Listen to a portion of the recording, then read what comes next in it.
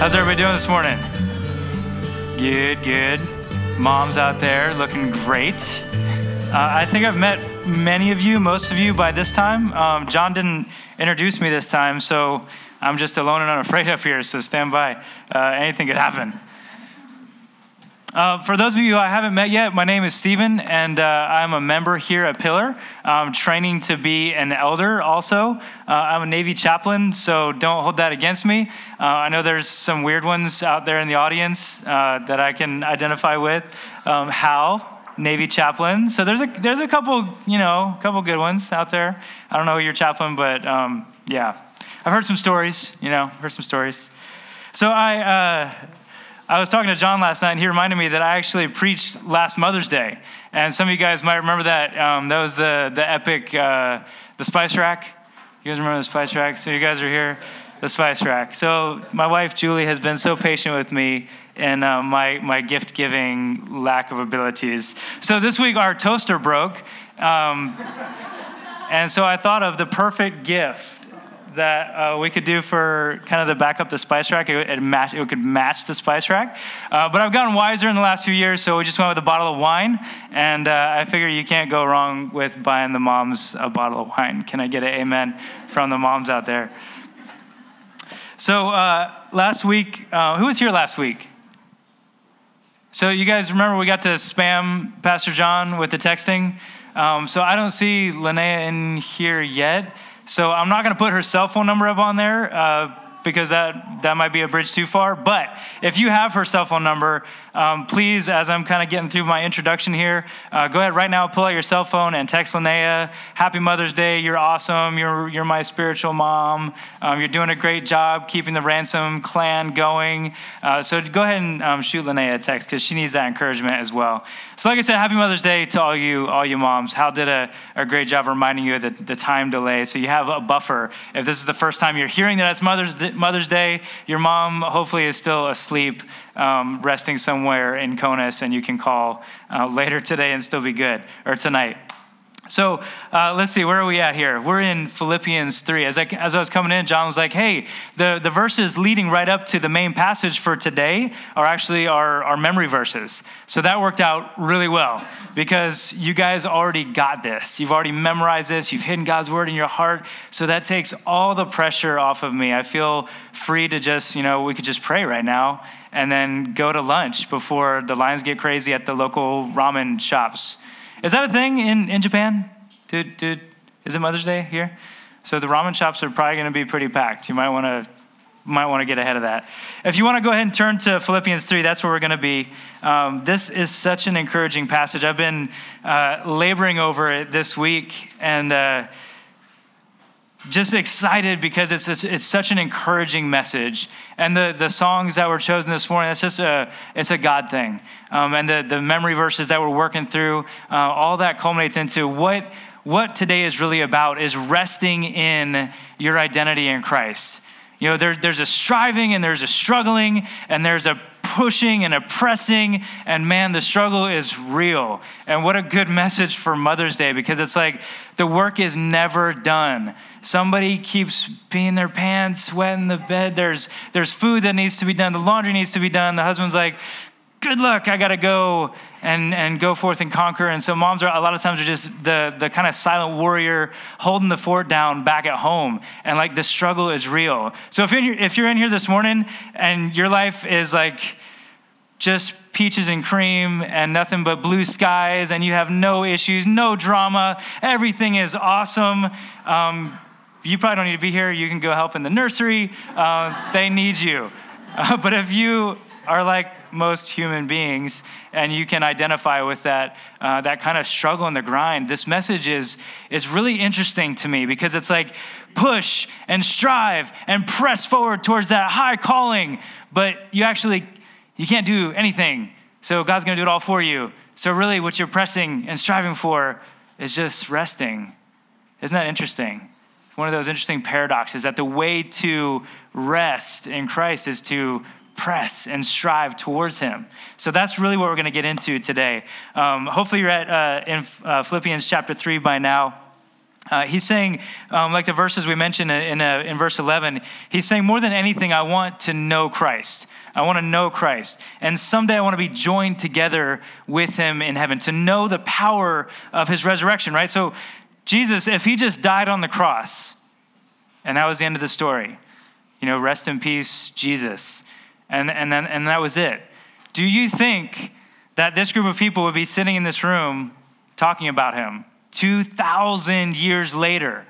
Would he still be rocking our world, changing lives around the globe? People that come from different backgrounds, totally different cultures, all identify with the same individual who is still alive and well because God rose him from the dead. That's hard to do. Not a lot of people have done that. So it's kind of a big deal. And what Paul is saying is, I would rather have my righteousness be placed in him because he's got the proof in the pudding than to have my righteousness that comes from myself. Because I'm pretty sure it's not going to work out the same. So that's what he's going to get into. That's why this is so encouraging to me. So what is he talking about? To obtain the resurrection that he says in verse 11 of chapter 3. And really, we're going to focus on the back half of chapter 3 today. So he goes into this after giving you so much in chapters 1 and 2. In chapters 1 and 2, there's kind of this again, a dynamic tension between, hey, try your best, do everything, be awesome, be like Jesus, have a servant heart. But guess what? It's God who's going to complete that work in you. In chapter 2, he's saying it's God who's going to give you the will and the ability to do the work. So it's God who's going to even give you the desire to do good things. And then when he gives you the desire, he's going to give you the ability to even do the work.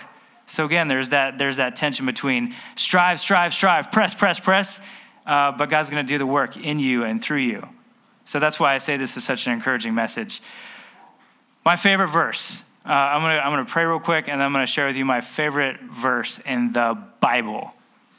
Whole Bible. There's a lot of them in there. But this is a good one. So let's pray real quick, and then we'll go ahead and continue. Heavenly Father, this is such a privilege, such an opportunity, not only just to preach the word, but just to sit in a room on a Sunday morning, just to be gathered together with the body of Christ. This is our forever family. And Lord, we get to celebrate together the resurrection of Christ. We get to celebrate mothers today. Lord, there's so much to be thankful for if we would just stop and take a moment and have that attitude of gratitude, to be thankful. So thank you, God, for this opportunity. In Jesus' name, amen. Favorite verse in the Bible, John chapter 17, verse 3. This is where Jesus is the high priestly prayer. It's the night before he's going to be arrested. He's going to be crucified the next day. His disciples are all going to scatter from him. So he's preparing to face that. And in John chapter 17, 3, he says, he's basically thanking God that God has given these people to him to give them eternal life. And then he defines eternal life in just a little snapshot in John 17:3, where he says, this is eternal life, that they know you, the only true God, and the one who you sent, Jesus Christ. Why is that my favorite verse? Because I grew up Christian, right? So I grew up with the flannel graph, before we had PowerPoint, it was like the flannel graph and you put David and he goes into the lion's den and the angel comes and there's like the rays of light. So I grew up with kind of that flannel graph Sunday school feeling of heaven. Like heaven is a wonderful place filled with glory and grace. I want to see my Savior's face because heaven is a wonderful place. We just grew up with the songs, and it was just kind of this thing that's out there in heaven is yay, and marshmallows, and kind of like the Teletubby weird sunshine. But it wasn't like this tangible, I'm going to actually be there, and I'm going to see Jesus face to face, and I'm going to know him in that moment. That today is something different than it was 30 years ago, right? That's a very different understanding as you grow in Christ, as you grow in relationships. So John 17:3 is defining eternal life not as heaven is a wonderful place, that's awesome, you're going to go there in the streets and they're gold and you get a Hummer with 20-inch rims and that's in there somewhere in this one translation. It's to know God, to know him intimately, personally, and the one who he sent, Jesus Christ. So he defines eternal life as a relationship.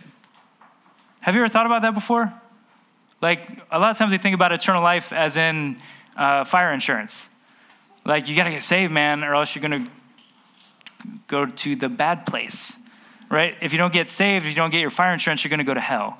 And you don't want to go there, so get saved, and then you can go to heaven, which is a wonderful place, filled with glory and grace. But a lot of times when we do the Great Commission, right, we go make disciples of all nations, we're not thinking what we're trying to really invite people into is a relationship with their Lord and with their Savior. So this is what this is all about, the pressing and the striving and towards the high call of God in Christ Jesus is that relationship.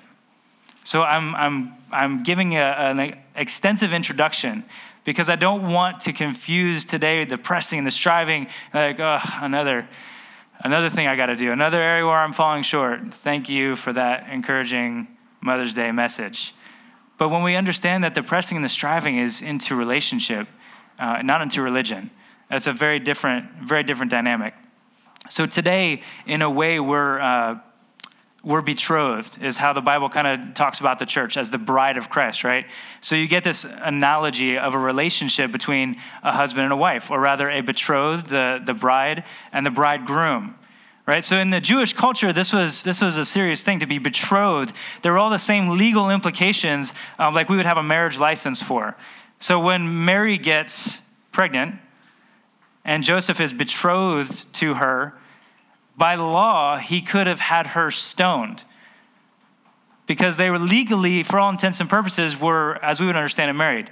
They just hadn't done the big ceremony and made it official. So this is how the relationship is, the state of the relationship is with us in a lot of ways now with Christ, where he's made us his own. He's paid the bride price. He's made us his own. But he says, I'm going to prepare a place for you so that I can get, my Father's house, there's many mansions, I'm going to prepare a place for you, that whole thing. If it wasn't so, I would have told you, but I'm going to prepare a place for you. And then if I'm going, I'm going to come again and grab you so that I can take you to where I am. So what do we do in the meantime? Like, we're engaged. For you guys who have been married, that engagement is rough. Like, that's where we're going, but we're not there yet. Right? Thank you.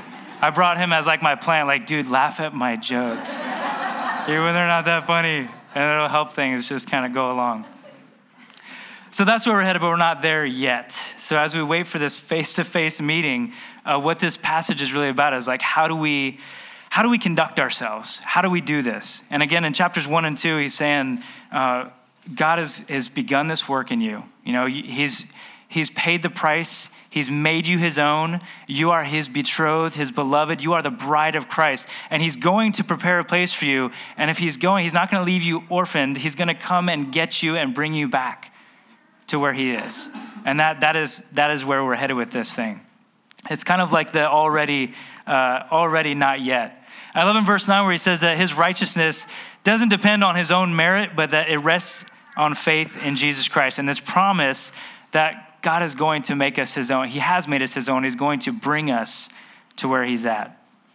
So to say that my righteousness depends on faith is to say that I'm not trusting in my own ability. I'm not trusting in my ability to be a good Christian, to do the religion thing right. To make sure I get my daily devotional and my Bible app complete with Instagram, post on Facebook, like hashtag devotions, like. That's not where we're headed with this thing. It's into relationship. So striving, I can't say this enough. Striving is not better at religion. The striving is getting better at the relationship. So remember that as we go through this today, that eternal life is not about the religion, it's about the relationship. That's my favorite verse. This is eternal life, that they know you, the one true God, and the one who you sent. All right, so let's get into this. With this backdrop, we can look now at the second half of chapter 3.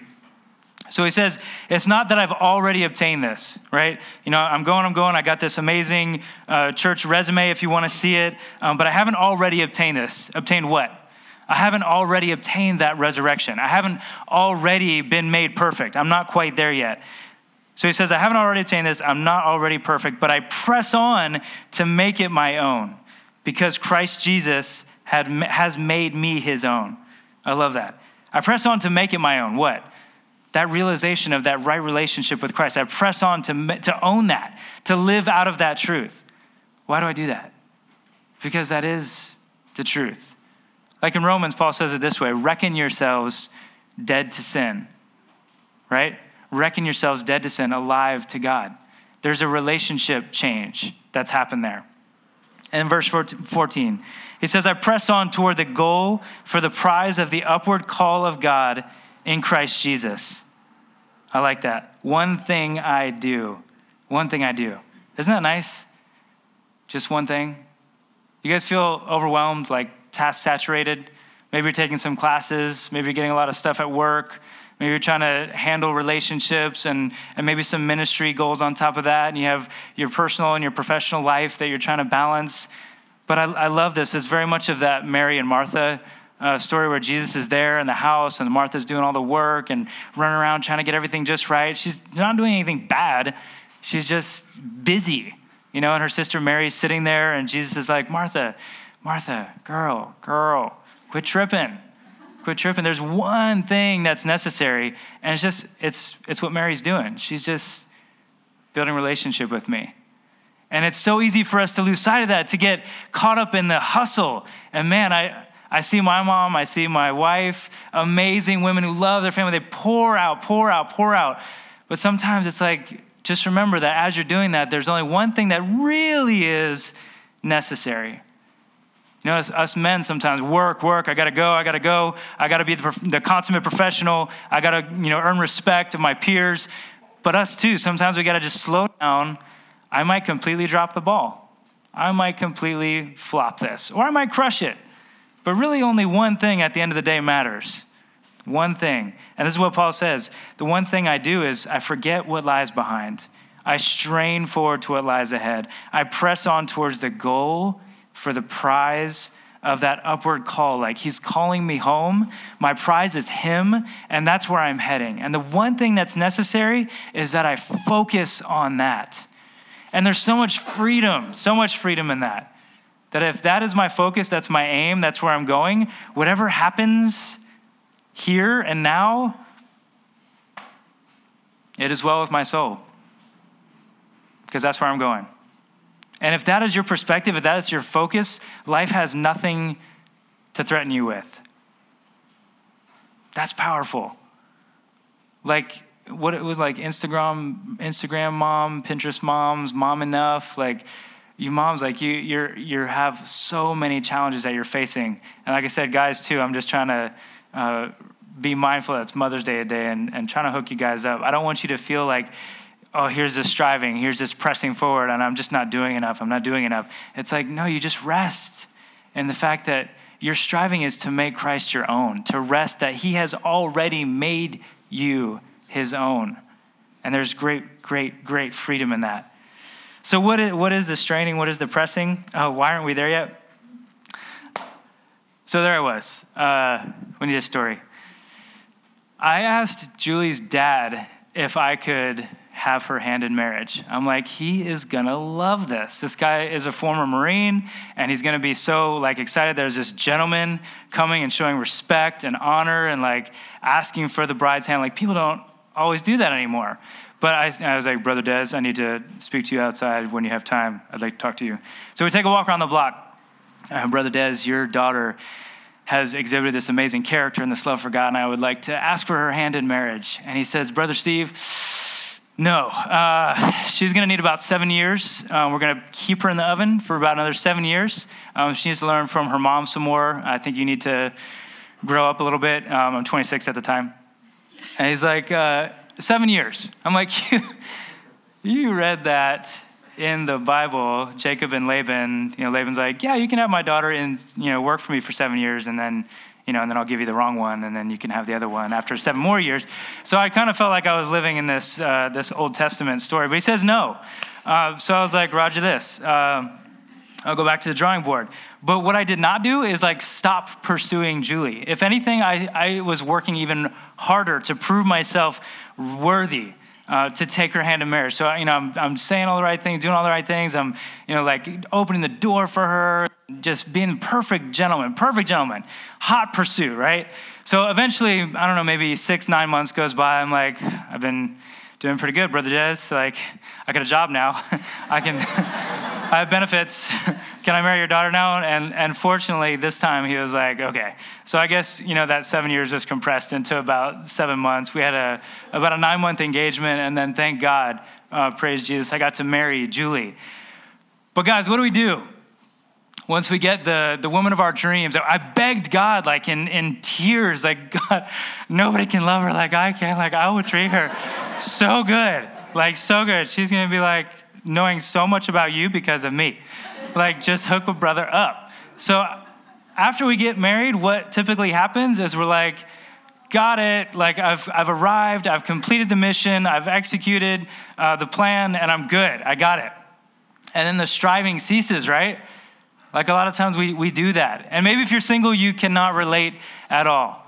I got something for you. Because if you're single out here, you're probably in the military. Just think back to that very special day when you were sitting there at your recruiter's office and you were like, wow, I could be in the armed forces of the United States of America. I solemnly swear to support and defend the Constitution of the United States against all enemies, foreign and domestic. And I, bear true faith and allegiance to the same. You were proud of that, right? And then you got here and you had your uniform on. You're like, I'm here. What do you guys need me to do? Oh, we need you to sweep that floor. After that, you could clean that toilet, and you'll be great. Thank you for your service. Amen. So after a while, the newness of any relationship can wear off. And it can kind of like tarnish a little bit. And the hot pursuit that we were in, that striving, like, I'm going to get it, I'm going to enlist, I'm going to get married, I'm going to have kids. Woo! We could preach a whole nother sermon on like begging God for kids. God, please bless me with kids. Please bless me with kids every single day. God, please bless me with kids. And you get the kids and you're like, oh, Lord, we don't know what we're doing. Help us, God. So we forget so easily in any relationship, in any context. We forget that we wanted something so bad and now we got it. And then what? And that compares to our relationship with God so much. Or there was a time where we were kind of in this honeymoon phase with Jesus. Maybe you just got saved. Or maybe like me, you grew up Christian. I remember like saying the prayer and doing the thing as a young man. I had childlike faith, and through my years, like God convicted me, and I would get my life right, and I would go to the little youth group thing, and I would feel really convicted, and I would kind of get on this high with Jesus, but then I would just get comfortable with Jesus, and I would just put him in the room over there where Jesus lives. On Sundays, he lives in that room, and we just go in that room on Sundays where Jesus lives, and we spend time with him there. Can you guys relate to that? Like, we get a little bit complacent.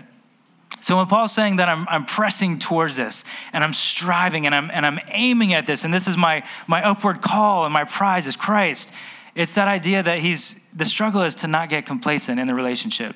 The struggle is to remember the value of what you have every single day. As you read your Bible, to get into the Word, to look at creation and the different places that you see and observe Christ in your life. So there's a great book, right? John Piper, Desiring God. And it's like, man, you should just want to desire God. So years later, he came up with a sequel that included reality. And it was like, When I Don't Desire God. I was like, that is so awesome to come back around and say, well, what do I do when I don't desire God? That's why I love that verse in Philippians 2 where he says it's God who's working in you both to will and to do. So even in that striving towards closeness, even in that pressing in towards relationship, you're like, man, I can't manufacture that. I can't fake intimacy with my wife. Like, I can't do that. She will know, and she'll spot me, and I don't feel like you're really listening to me. Like, you are right. I don't know what to say. I'm sorry. Let me try harder. So we can't manufacture that with God either. And even more so, God knows your heart.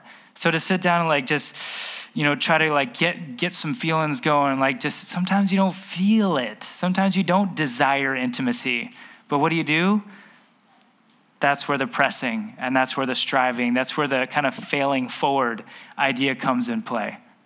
Does that make sense? But that's the gospel, man. That is the good news, is that we're not depending on a righteousness that comes from ourselves. Thank God for that. That's why Paul's saying, I can count all that as loss. I don't need any of my resume. And he had a much more resume than any of us, a much more impressive resume than any of us. So he's saying, I don't need any of that. In fact, I count that as loss because if I rest in the gospel, then it's a righteousness not from myself, but the righteousness that I have through faith in Christ. And this substitutionary atonement. It's a fancy way of saying that he died in your place. And to accept that by faith, to accept his righteousness by faith is to say, Lord, I am a sinner, and I appreciate you taking the price for my sin. I want to apply that to my debt.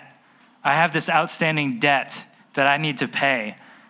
But you say you've paid that for me? Thank you. And now I want to live out of that reality that he's already accepted you, he's already forgiven you, and you can't be more forgiven than you already are. That is an amazing, game-changing truth when you get grace, when you get the gospel and you apply it to your life and you live out of that truth. Your motivation then becomes love, right? I think we talked about that once upon a time. The four motivations, like there can be fear. It's when you grab your kid and you're like, I tell you what, I brought you into this world and I can take you out. That's the fear motivation, right? That'll work like a little bit, but then they might have some issues later in life. There's the duty, like, because dad said so and you're my child, so do it because I said so. So there's duty there, like you have to do, right? Well, you're a Christian, so you shouldn't be doing that. Well, okay, so there's duty. There's reward, like, oh, you'll get a lollipop if you obey mommy and daddy. You can do that, but eventually you kind of run out of rewards and you run out of money as the rewards get more expensive and they don't, comply for a dum-dum anymore. But the greatest motive of human nature is love. So what does Jesus say?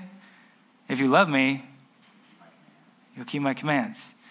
Not if you're fearful of God's wrath, not if you're just doing the duty, it's the right thing to do, not because of a reward anticipated. Eventually all that will fall short. The strongest motivation where we lay down our life for another is love. And we love him because he first loved us. So we live out of that identity. We live out of response to what he's already done. Does that get in there? Is that happening? I want you guys to get this. It's such an encouragement. It changed my life. I grew up Christian, so I'm thinking like, being a Christian is boring. Like you got to do all this stuff and you wear khakis and a polo shirt and I say, I've arrived. Like I'm a good Christian. And if I had the hair, I could comb it to the side and say things like, gee golly whiz, brother, I'm just too blessed to be stressed, right? Too anointed to be disappointed. It's a relationship. And when I got that in my adult life and I was like, wait a minute, God doesn't care about my khakis. He doesn't care about my polo shirt. He actually just wants me. He actually just wants to walk with me and have a relationship with me. And that's what I'm headed towards. It's not fear of hell or like anticipation of reward. That didn't get me very far. I rebelled hardcore against all of that. But what turned my heart and made it stick was when I was like, wow, he loves me. I love him too. So I got the tattoo when I went in San Diego recently. I'm not saying like, go get tattoos, kids. I didn't say that. But I forget, right, that God so loved the world that he gave his only begotten son so that whoever believes in him will not perish but have everlasting life. And that everlasting life is to know God. And God loved the world enough to do that. Amazing.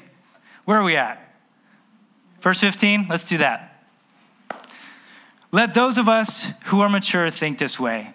Like I said, I grew up Christian, thinking fear, thinking duty, thinking reward. But what he's saying is it's the relationship. That's what we need to live out of. So let those of you who are mature think this way.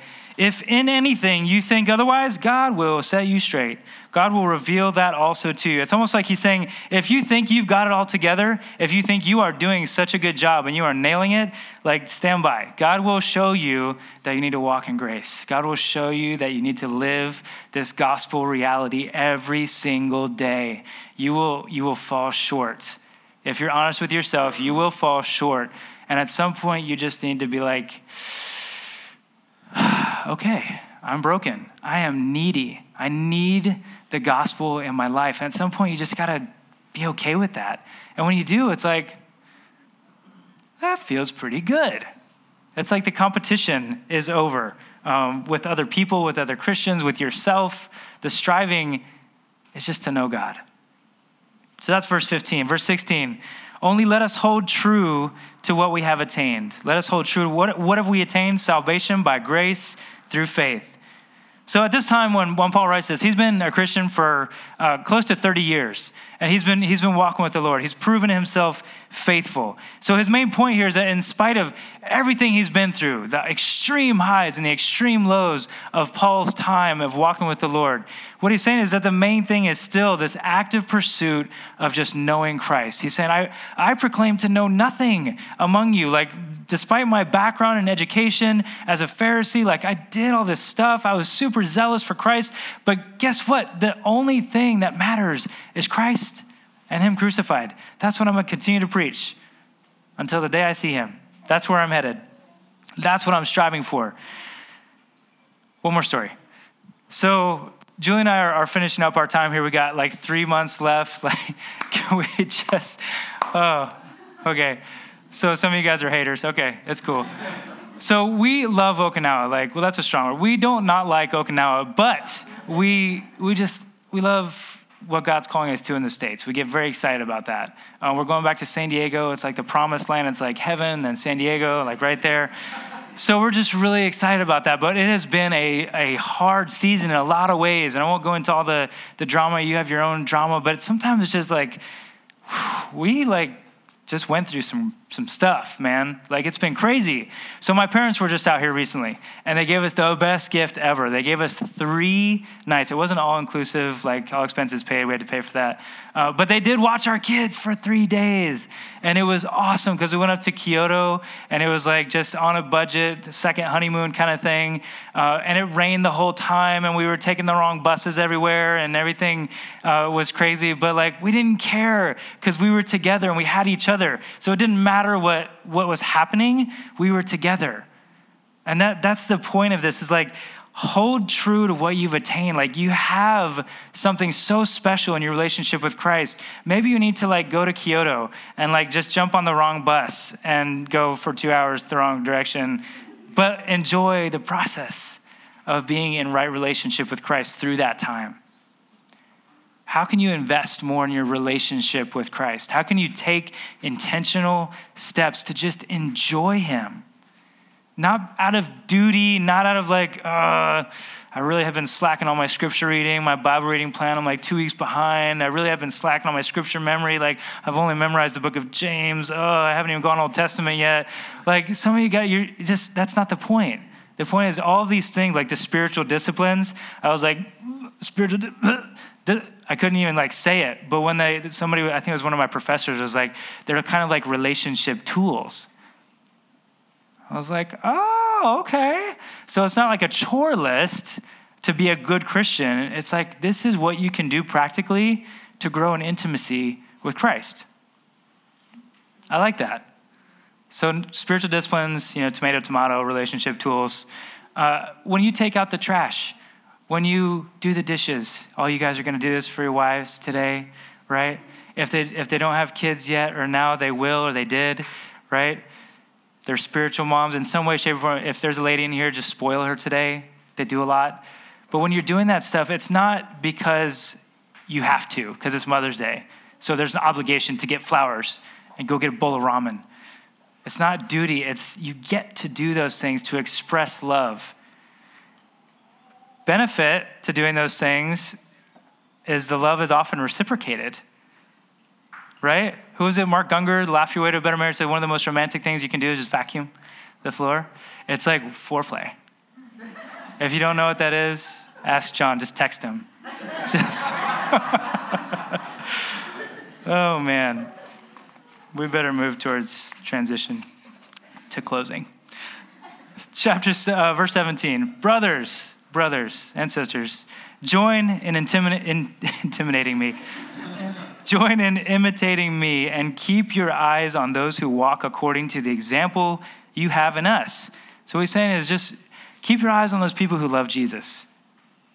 Don't hang around with the people that are like the sour grapes, right? They're just, oh, the music today was too loud. I didn't really like that. Oh, they only had ESV Bibles. I prefer the NIV, actually. Like, just don't, if you're one of those people, like, just, where is the love? The love. Wait, is that Black Eyed Peas? Can you do that? Okay. Next week. So he says, in contrast to that, in verse 18, there are many whom I have often told you and now tell you, even with tears, this breaks Paul's heart, that they walk as enemies of the cross of Christ. Their end is destruction. Their God is their belly. They glory in their shame. They're proud of things that are actually shameful to them, with minds set on earthly things. So he's saying that, guys, keep your eyes on the examples that you have of people who are walking with the Lord out of love. They just, you can tell, people that are in that happy marriage, so to speak, like you can tell. Try to get some of that. Like it can be contagious either way. He's saying, watch out for those ones that have just kind of turned their back on the gospel message, turned their back on that love for Christ, and they're just out for themselves. They're just trying to satisfy themselves. And in contrast, in verse 20, he says, our citizenship is in heaven, and from it we await a Savior, the Lord Jesus Christ, who will transform our lowly body to be like his glorious body by the same power, the power that enables him even to subject all things to himself. He has demonstrated that he has the power to take a hot mess like me and you and transform us into his image and likeness. That is a process that we're on, a journey that we're on. That's where we're headed. And finally, in verse 1 of chapter 4, this is our last verse of today. He says, so therefore, because of all this awesome dynamic relationship and the pressing and the straining and the striving towards that end, because of all this, my brothers, who I love and long for, my joy and my crown, stand firm thus in the Lord. So he's saying, stand like this. Stand like this. Forget what lies behind. All the failures and the past mistakes and those times where you fall short, put that behind you and press forward into that closeness, that intimacy, that relationship with God, because he has already made you his own. Stand firm thus in the Lord, my beloved. This is how we stand. So what do we do? What do we do with this message today? I got a couple ideas. Maybe you're here today and you need to forget some things. Maybe there's the enemy just throwing past mistakes and failures, your shortcomings, your fears, your inabilities, like so many ways that the devil can just throw that in your face. All of the ways that we fall short and we don't measure up. So he's saying the one thing I do is I forget what lies behind. I forget what lies behind. I let it be covered by grace. And then I press forward. So maybe some of you in here today need to appreciate the relationship you've had. Maybe it's just become a little bit stale. Maybe you need to go to Kyoto with Jesus. Maybe you need to find some way where you can intentionally invest in that relationship with God. Maybe it's taking a walk. Maybe it's reading the Bible, listening to Christian music, hanging out with a brother or sister in Christ, like sitting down and just having silence and solitude. Maybe it's going to a concert. There are a million ways, like take a walk in nature, go see a waterfall, and just thank God that you have oxygen in your lungs and blood coursing through your veins. Watch as you do that. Watch how he reciprocates that love and that affection for you. So if you're having a hard time with either of those things, again, you have John's number. You can text him. Highly encourage you to do that. Guys, think about what an amazing church this would be if we were at rest with our gospel identity. Think about that. Think about if the striving and the pressing wasn't so that we could have something on our resume, but so that we could know Christ more. Do you see the difference there? Like you're still going to do stuff, but it's because of love. It's because you already are accepted. So then you find the joy to do what God's telling you to do with your life. What kind of community could this be if we had the freedom to just love? We didn't need to posture or present. We didn't need to fake the funk. We could just be real. Like today, guys, I'm not feeling it. Having a hard time. But I'm resting in that. I'm okay with my brokenness today.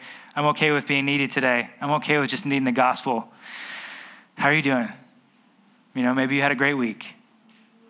But that's what we want to be. That's where this church is headed, right? Gospel community. To know Christ and make him known is the mission here. That's a lot. I hope that's an encouraging message for you guys. There's so much there.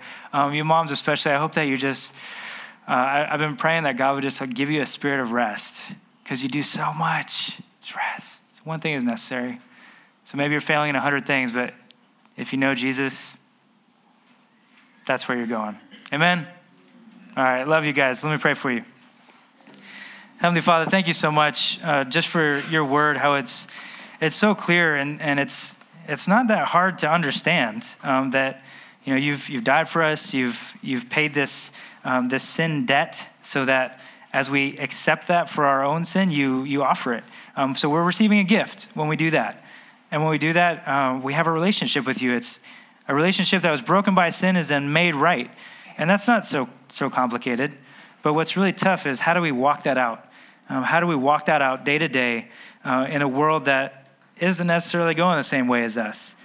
Lord, I pray that you would encourage us to continue to press, continue to strain, continue to strive, but not in a sense of legalism and performance, but just out of the relationship that we enjoy with you. May we find the strength to do that. In Jesus' name, amen.